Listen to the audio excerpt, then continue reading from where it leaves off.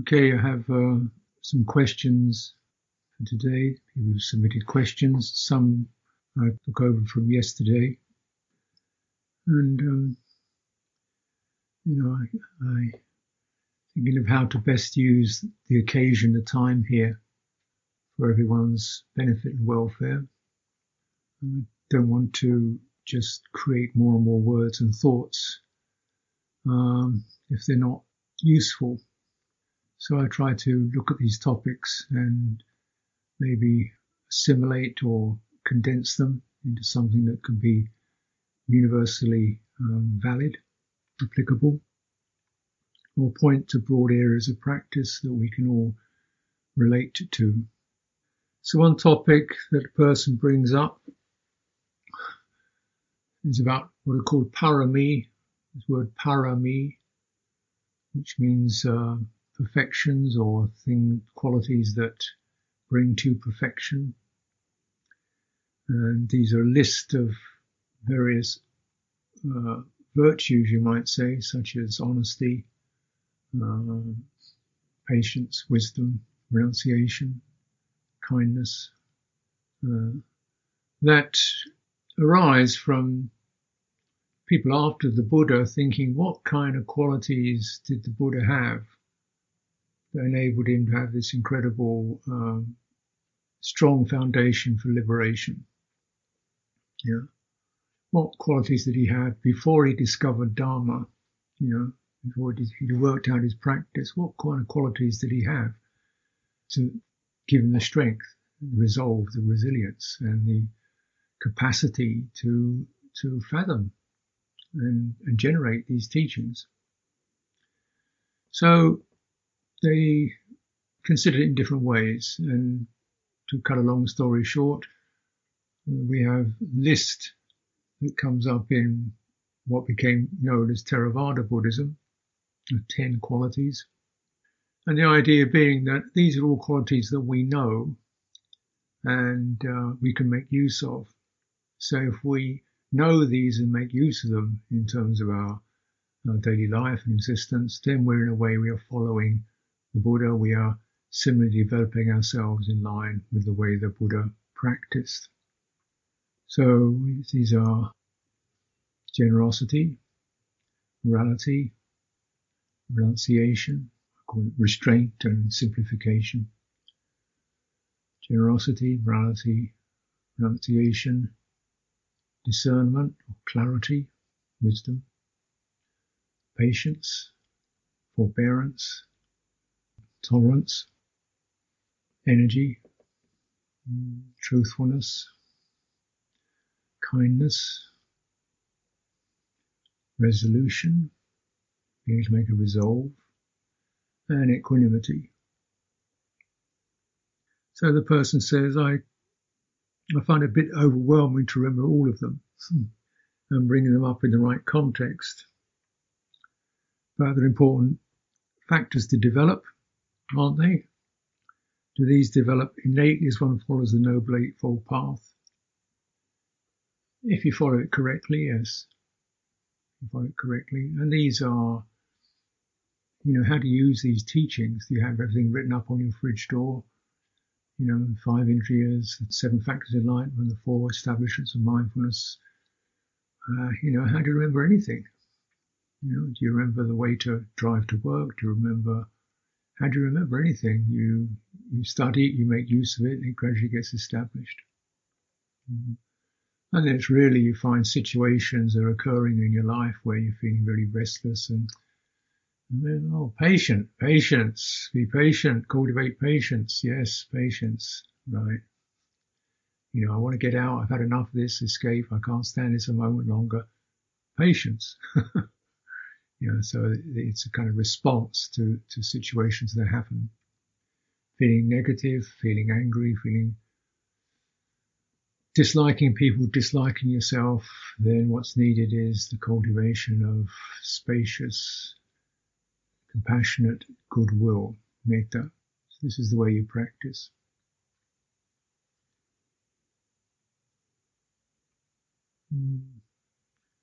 How to let go of thinking and expectation.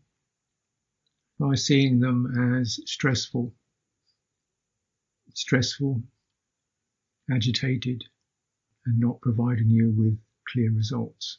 Therefore, the mind grows weary of them and begins to, is there something else that you can rely upon that will give you better results than conceptual thinking and expecting? And you say, yes, there is. Mindful, clear attention, directing your attention carefully to the source of the mind, the source of the thinking mind. Thinking mind rests upon various perceptions and impressions.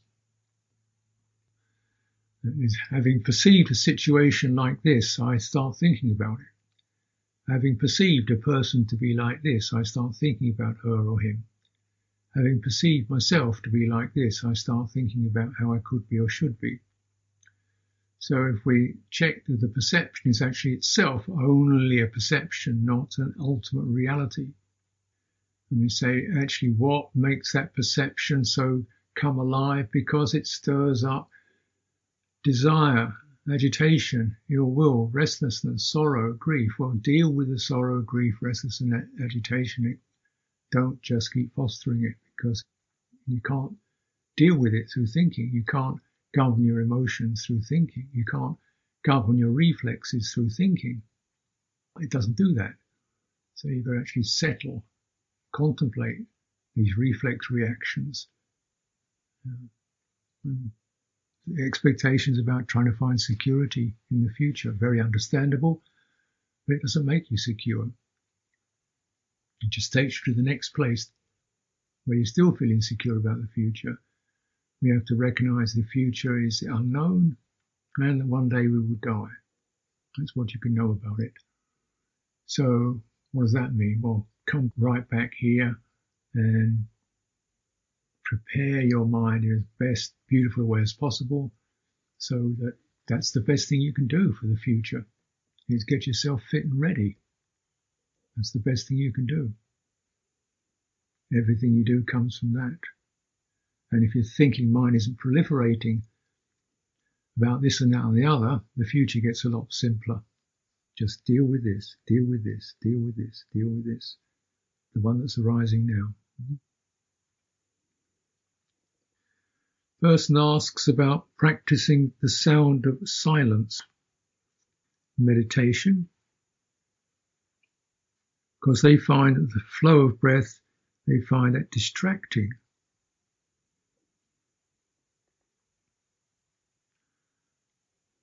The mind seems to confuse between tranquility from listening to the silence and the inhalation and exhalation of breathing.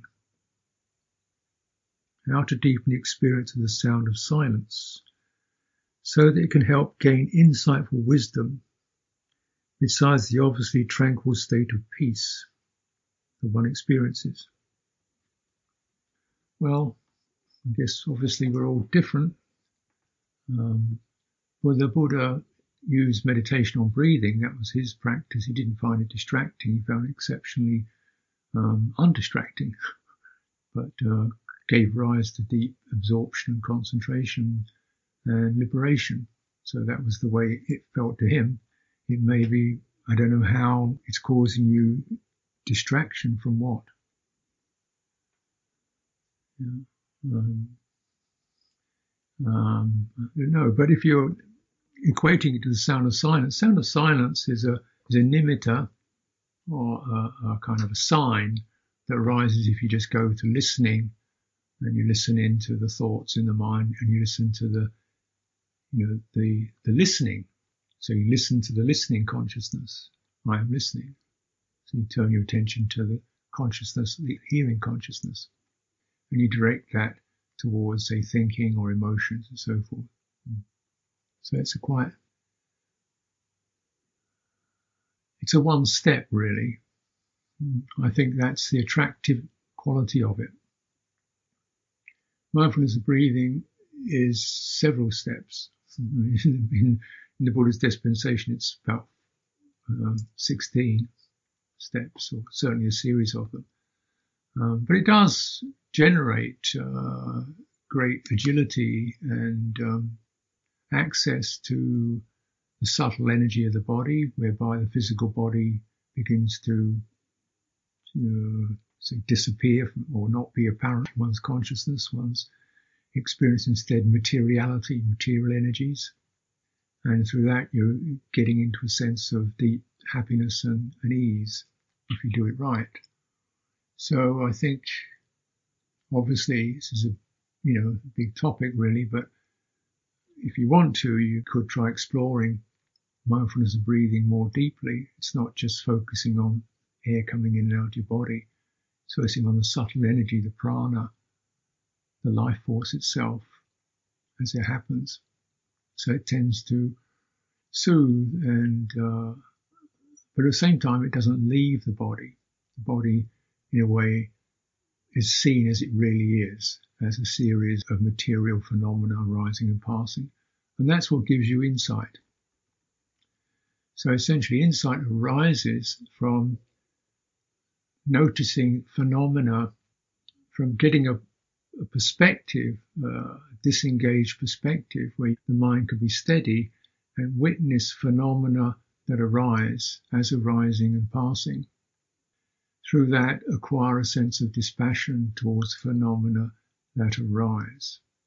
From that dispassion, and there is a sense of release from phenomena. Now, the issue is, what are phenomena?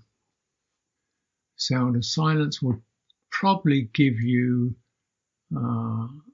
access to emotional phenomena, which are, of course, extremely significant. I know Lumpur Sumedho used to develop this in some of the more intense situations he was in. We find it very peaceful just to have these emotions arise and pass and not engage with them, or thinking mind chattering away and not engaging with it. So it's a kind of way of stepping out of the mental phenomena. I don't think it really deals with physical phenomena. I'm not really developed it myself. But mindfulness of breathing does, and it also deals with emotional phenomena, because it deals with the energies from which emotions arise, which are embodied. So when we feel fear, for example, there's a bodily response, there's an emotional response. The two emotions arise from the body. So the body is calmed, body energy is calmed, then the emotion energy is calmed. Yeah. And when that's calm, we begin to also experience subtler qualities of mind arising. Now, however subtle or unsubtle it gets, the theme of insight is to witness whatever arises as arising and passing and not self.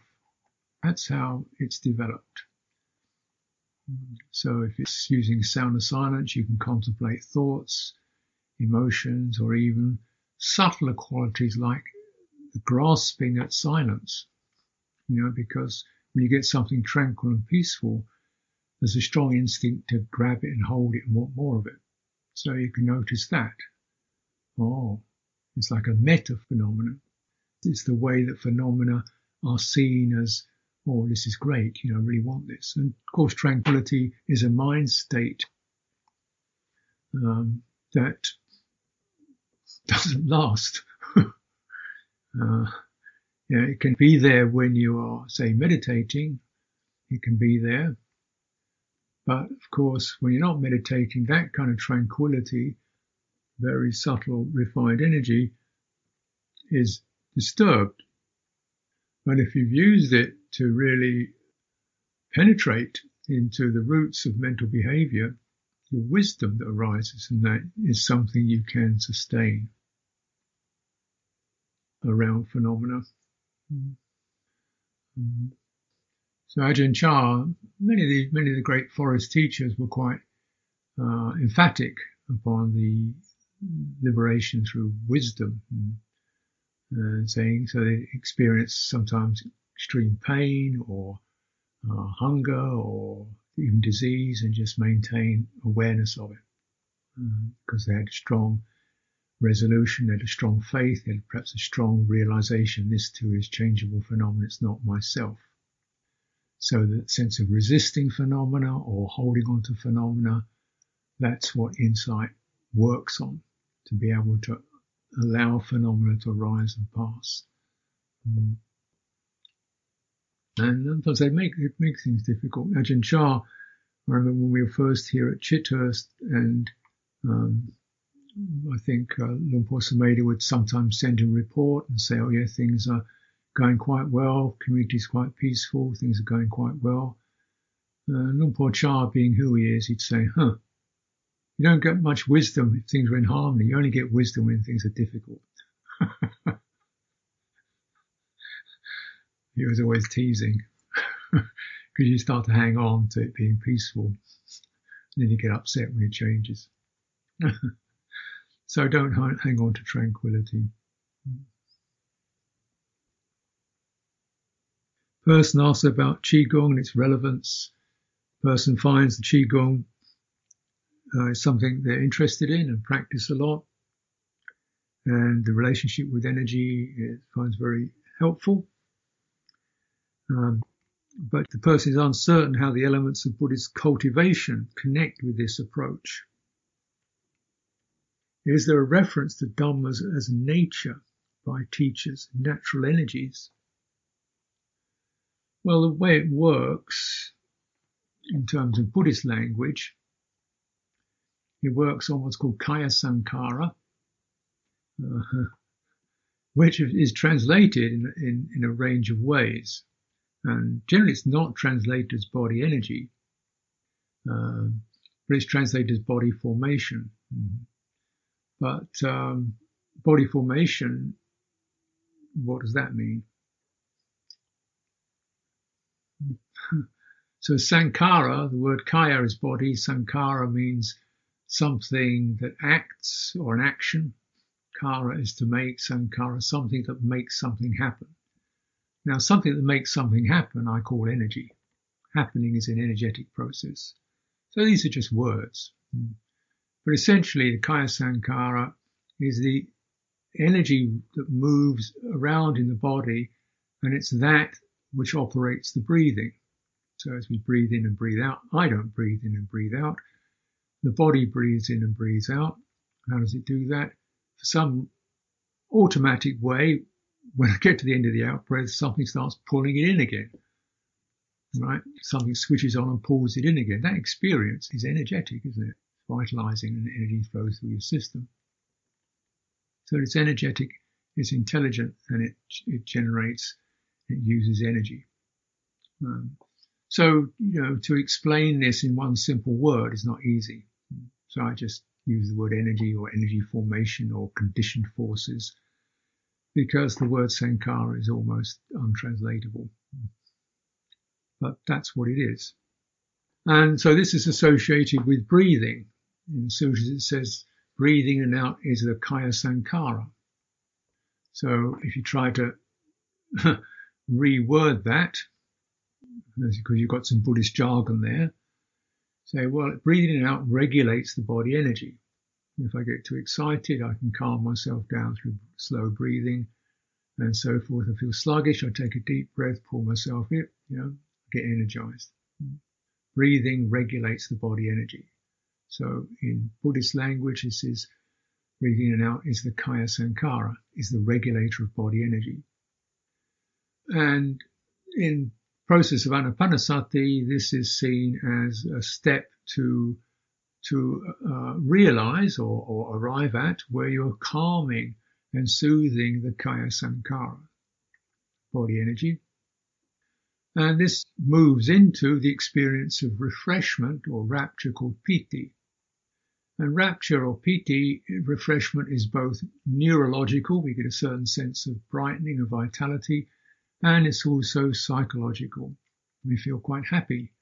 And with this, qualities such as ill will, sense desire, dullness, and so forth, they fade out because we're refreshed and bright. We don't need sense desire because we feel happy. Because we're happy, we're not in negative states. So this leads to what's called ease or comfort, release, that kind of ease. And this then goes to the citta sankhara, which is the emotional or impulse energy of the heart. So through this practice, the impulse energy of the heart is stabilized and cooled. So because in dealing with sankhara, whatever you want to call it, formative energy, as with mindfulness of breathing, the problem is who does it. And most people start off doing mindfulness of breathing and sooner or later come to the problematic issue of how do I stop controlling my breathing? How do I stop worrying about how good I can do it? How can I stop trying to get to the next step? I'm holding on to my breathing. I'm trying to make it work. I felt much happier when I wasn't doing this.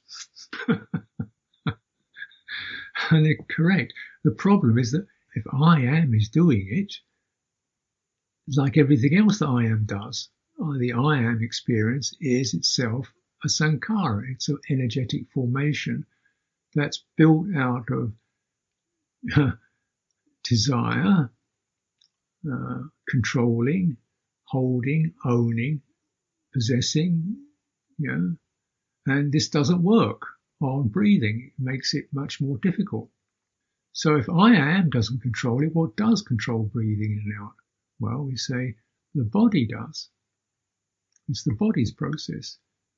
Let the body do it. But with your mindfulness, stay there witnessing that experience, and it will settle. Now, to experience your body without a sense of I am is quite many people, it's a bit of a shift. So we do some Qigong. And clearly you move your body around, but a lot of the time standing still, you're not doing anything, just allowing body energy to move and change, and standing stable, quiet, so you've got a simple foundation, and you get to experience things are happening by themselves. There's a sense of opening in the chest happening by itself without me doing it. And your focus is wide. And I think this is something that people almost by default, unless they're continually instructed, don't get. We imagine to focus is to focus up close like you do with your eyes. Sharp point, 5% of the visual field, you focus on a particular object. That's called focusing. And it's true, that's how you focus your eyes. But you don't focus your eyes on your breathing. People talk about watching the breath, but nobody watches the breath. You can't see it. So the visual focus is kind of irrelevant. What does focus on the breathing is the body. And the bodily focus is much wider, broader. We can sense the whole body.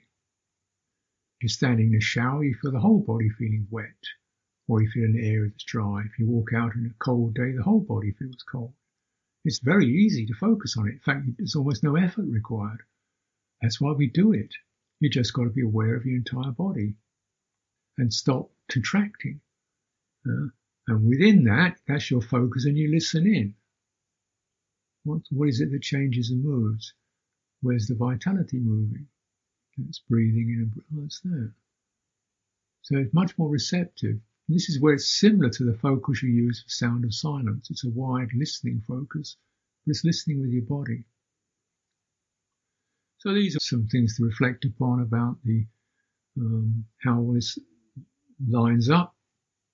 Remember, words, we're dealing with translations, which have their benefits and limitations. You don't see a very easy translation for sankhara that really makes sense to you in your daily life experience. That's why I use something like energy, which is an accessible translation.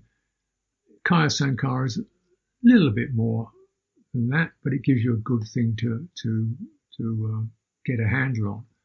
And energy obviously is not a narrow point. It's a moving, changing, fluctuating flow. So to do that, you have to have a broad, steady, receptive focus. I find that's the most suitable for mindfulness of breathing. Person experiences tension in their tongue and jaw. I don't know where the resting place is for the tongue. I suggest resting it on the floor of your mouth. How to practice to stay upright and joyful, living and working alone day after day, months on end. As is common these days, a sense of acute loneliness sets in. Well, that sounds like it's a recipe for loneliness, working alone day after day, months on end. How would you not feel alone? Because that's what you're doing, working alone day after day. But if you widen your attention beyond day after day working alone, you come to, there is such a quality as loving kindness that people all over the world experience. And with that, I remember my friends and relatives. And as I cultivate that quality, perhaps that encourages me to cultivate that towards myself. We can also, I think it's very useful to do chanting. Chanting connects us at a very almost deep ritual way to the field or the communion or the assembly of the disciples of the tradition. You're chanting the words of the Buddha, the disciples. When you're chanting, almost certainly somebody else in the world will be chanting. So you can widen your attention to include, not just what's appearing in front of your sense consciousness, which is alone, as it always is. That's the nature of it. And you go into heart consciousness, dimension of the heart, which is never alone. It's never alone. It's always sensing experiences.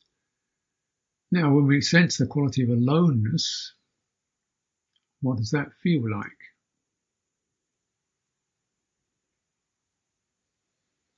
Dead,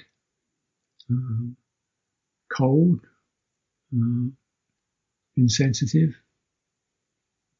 lack of warmth, lack of humour. You get it down to one word. Sad. That's it. Tired. That's it. Tired, sad. That's it. Got it? What does that need? It needs to be known, recognized, and responded to. Compassion, goodwill is almost always the key to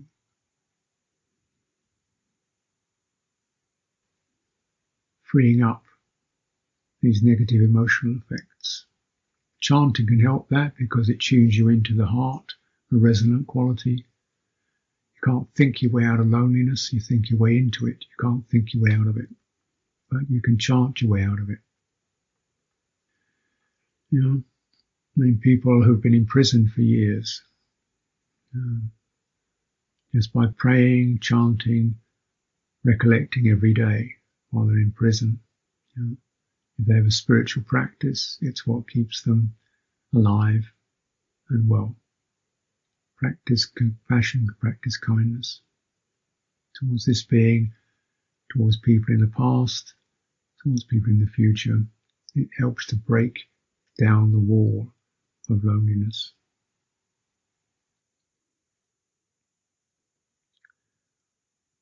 Person asks about letting go of attachments. Some attachments are difficult to give up. For example, not everyone I live with agrees with my practice. I cannot change another mind, but I do wish to bridge the gap. In this case, simply letting go feels more like abandonment or like shirking mothering responsibility. I feel conflicted by this. Letting go of attachments. So, person tries to offer as an attachment. Other people don't agree with their practice. They want to bridge the gap between themselves and others.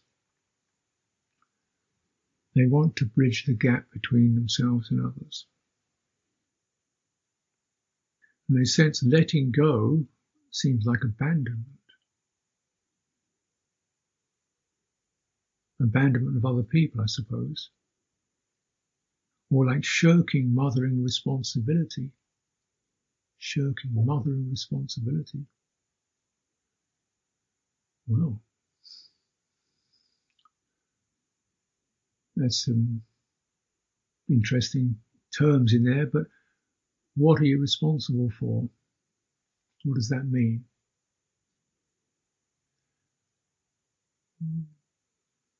Does it mean you have to make people be a certain way? Well, that's going to bring you suffering. Want people to understand you? That's not necessarily going to happen either. Trying to make things more harmonious, that requires mutual effort, doesn't it? It's only harmonious if we all want it to be harmonious. You can't make harmony on your own. So you can't really accept responsibility for other people's state of mind.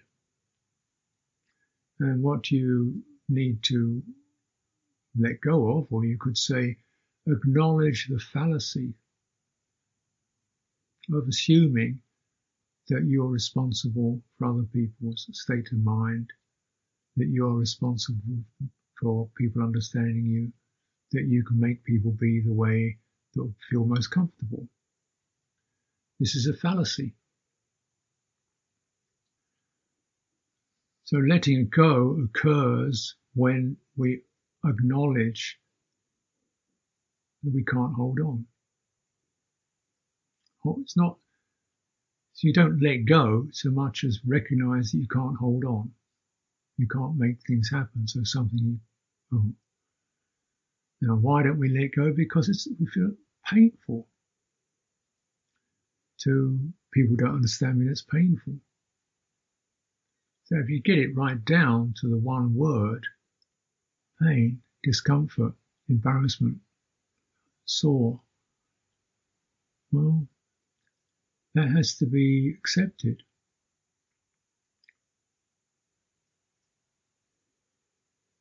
As a feeling, heart feeling. And this is where compassion arises. Acceptance of the emotionally uncomfortable, particularly in terms of other people. And therefore, then you have somewhere where you're clear. You're no longer agitated. And then, okay, it's not the way I like it to be. But this is nothing new. A lot of things aren't the way I like them to be. Isn't that so? You get depressed about it, blame yourself for it, feel annoyed by it, or just stop reacting to that. If there's something we can do, fine. But if there isn't, then there's got to be that sense of painful feeling. Okay, that's how it is now.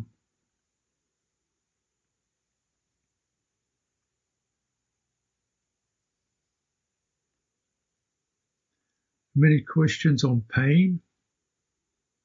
Pain in the legs, pain in the back,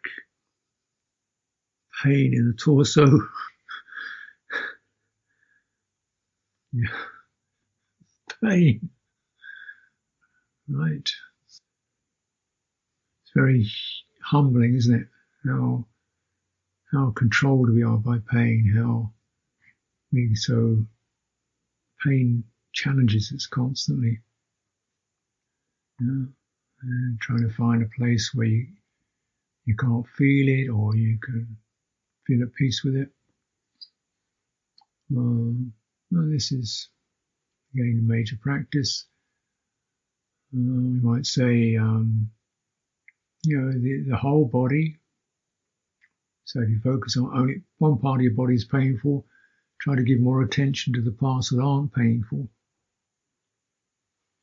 So that way you're not completely overwhelmed and flooded with the painful quality.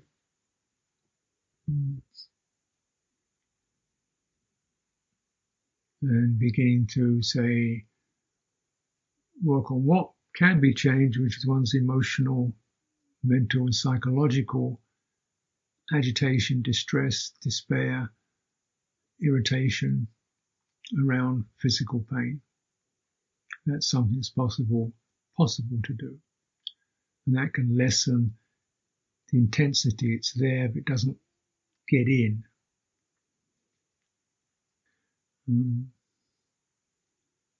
Of course, we can try changing position, posture. You must have done that already. And of course, some teachers just use willpower. Just sit, be with it. And after about 6 hours or so, just, the mind no longer registers it. But that's a pretty tough path. A woman I know who had extreme arthritic condition, and she would say the body's on fire for about 3 days. And after about 3 days, the body stops doing it. Something in the nervous system starts to, stop having that response. But that's quite a tough program to undertake. So clearly, if pain is caused by something injurious that you can do something about, like pain in your knees, and you can change your position so you're not damaging them, then you're generally advised to practice with it. If it's pain on something you can't do anything about, then you have to practice patience. And that's a simple word to say for a lot that needs to be done. The mind has to just complete opening, giving up, relaxing, letting go of negative mental states. One person acknowledges that certain pain they had seemed to be coming from a trauma, which, whether on a 7-day silent retreat, they found this pain and they were exploring it, and the pain directed them to a memory of being 11 years old and having his friend collapsing and dying in front of him at school. So the little boy, was overwhelmed with grief. And so having seen this, seemed to be able to, the pain disappeared. And that's wonderful. But it came back again and got fed up with it. So it's essential to, work with the mental aspects of it. It is possible. Certainly even in some retreats where you're not allowed to move, and you just be with the pain. And, if you have good resolve, and it's possible to arrive at a place where the pain is just sensation and you don't get that same jabbing. It's just sensations passing through. But it takes quite a lot of resolution and support to do that.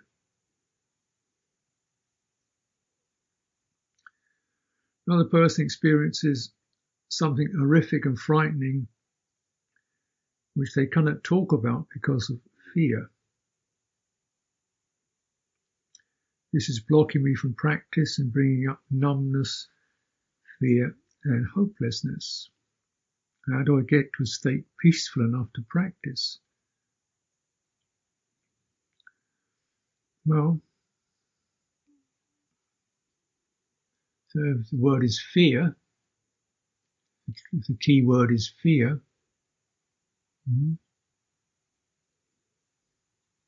And it's about a mental state. Feel the fear in the body.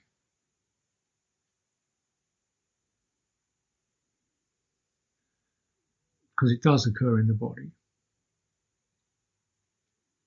You can't be frightened in your mind and have a relaxed body. It feels something. So you feel the effects of fear in the body. And it gives you a way of being a little more objective about the experience. And this is not self. This is just a reaction. This itself is not self. It's not me. This is what fear does. And then the original topic, which you feel horrifying, that also, though it seems to be about you, it's not. It's, it creates pictures of you, memories of you, maybe, ideas about you. I don't know what it is, but, okay, so can you find that resilience in the body? There's nobody there. It's just fear and agitation and memory or anticipation running around. Can we find that place where we can contemplate or be with the experiences without identifying? Once you identify, you've lost it. Using the body helps you to disidentify with the mind because you see it much more objectively.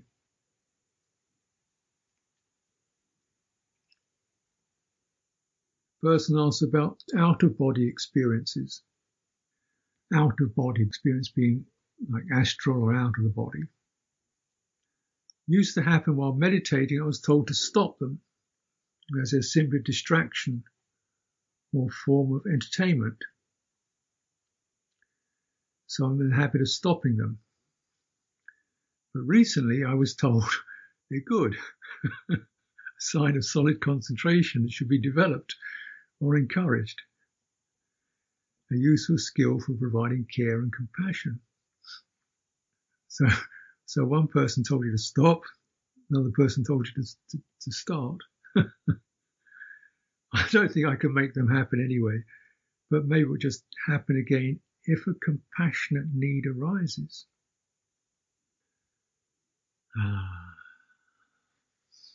Well, I'm not in favour of going out of the body. You lose part of the ability to steer and to ground yourself. When emotions or thoughts seem overwhelming, it's very useful to have a sense of a body to, there's that. If you dissociate, you can be quite dangerous. Energies can arise that cause extreme loss of balance, disorientation. Traumatic experiences can arise, and then you've got nothing to hold on to. And just because you're out of the body doesn't mean you're out of the mind. And the mind is the problem, not the body. So I don't know really, did they really recommend you dissociate or get some perspective on the body? I can't really relate to being encouraged to go out to dissociate as a Buddhist practice. The Buddha said, the deathless nibbana is dependent upon mindfulness of the body. If you don't have mindfulness of the body, you don't realize the deathless.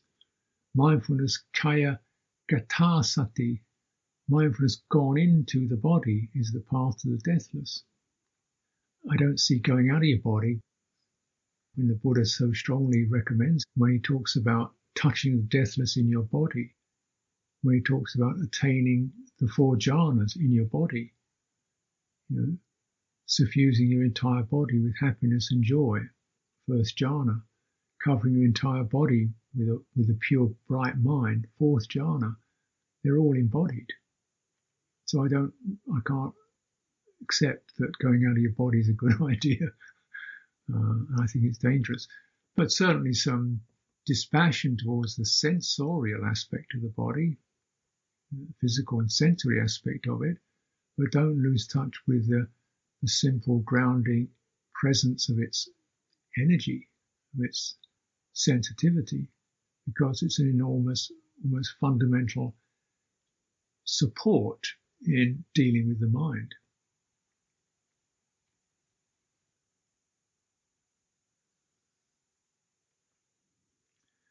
So someone has been experiencing an unfolding of somatic knots in the nervous system.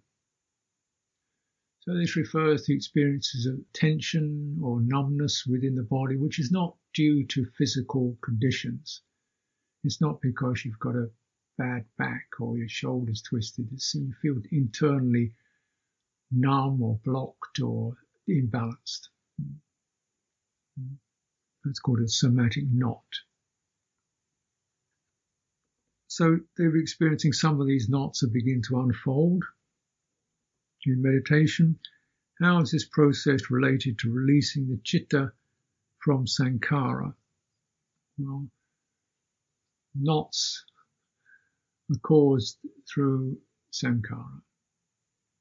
So when a mental formation or a mental energy such as fear, or very obvious example, that's a mental energy, isn't it? It's not just a thought, it's a mental, seizes the mind, and it has an effect on the body, right? You feel that charging up in the body. So citta sankhara, which is the mental or psychological or emotional form or energy or formative condition, arises, it gives rise to a bodily condition, because it runs through the same nervous system essentially. Now, when the immediate impact of that goes away, then it doesn't necessarily always mean that the bodily impression goes away. The body still remains slightly, some of that is stuck there. Often because when we come out of fear, we don't come out of fear in a kind of quiet, mellow, relaxed way. We sort of snap out of it. So it has to be fully released. And so this is what we do in meditation, is we create or enter or generate a safe space, both around us, safe, nobody's bothering me, no pressure, don't have to jump up and do something, feel comfortable in a safe space within. I'm putting aside regret, self-criticism, aversion towards myself. So, and then this in a way allows the system to open up, and breathing through that, as you're letting breath energy, the vitality of your breathing move through the bodily experience, it can begin to gently melt some of these tensions. Of course, we have to have a sympathetic mind state to go along with it. Just as the negative bodily condition arose because of a negative afflictive mental condition, you have to have a positive mental condition to accompany a positive physical condition, or physical energy, body energy. Right? So it's like you're breathing goodwill, compassion, spaciousness, ease, acceptance through your body. And that's how it works. Having increased time alone seems to result in more opportunities for memories involving regret or resentment to arise. I can accept some of these intellectually, still have an emotional charge that's harder to resolve. How to change the experience when it arises. You don't change the experience, you change the way you relate to it. So resentment is like this. Yeah. Resentment's like, I don't like resentment, but it happens. It feels like this. Maintain steady, unbroken awareness and sympathy for that. It's just the thing that's happening. It's not very nice, it's not very noble, you can't be proud of it, but it happens. what's needed here, what's needed here. Space, listening, non-resistance, and let it move. Now, your answer to what's needed may be different, but essentially you can't really get rid of emotions. You have to create a space for them to free themselves up, pass through. The āsava. Āsava is one of the most fundamental corrupting influences. These are almost reflexes, compulsive reflexes that are beneath our conscious control. So, like the reflex of creating an identity, which is just, it just sort of happens. It rushes in, we identify with something, create an identity. So there's an energy that does that. This is āsava. It's a flowing quality that moves in. So it can be either energy flows out from the heart, or something comes in and causes the heart to break open and start leaking into all kinds of proliferating thoughts and imaginations. So either of those will do. It's to do with something that the Buddha's just using a word to try to encapsulate an experience of something flooding. So flooding with the āsava of sensuality, the mind is just suddenly lit up and flooded with sense desire. And what's happened? Something's got into the mind and it's suddenly burst open, all this energy is rushing out into desire and craving. What's the difference between peace, serene and tranquility? What's the difference between Pīti, rapture, and sukha, happiness? Well, again, this is just words, but tranquility really is about samatha, calming, soothing, passaddhi. It's basically the quality of softening and soothing mental states, bodily states, energies, and that gives rise to refreshment, Pīti. Something feels bright and zestful because the energies of the body and mind have been soothed. That's the tranquility aspect.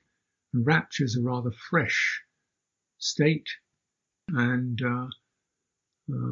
it's almost like enthusiasm. It's like that, oh yeah, so it's rather like that. And sukha is more like a restful ease, contented. Oh.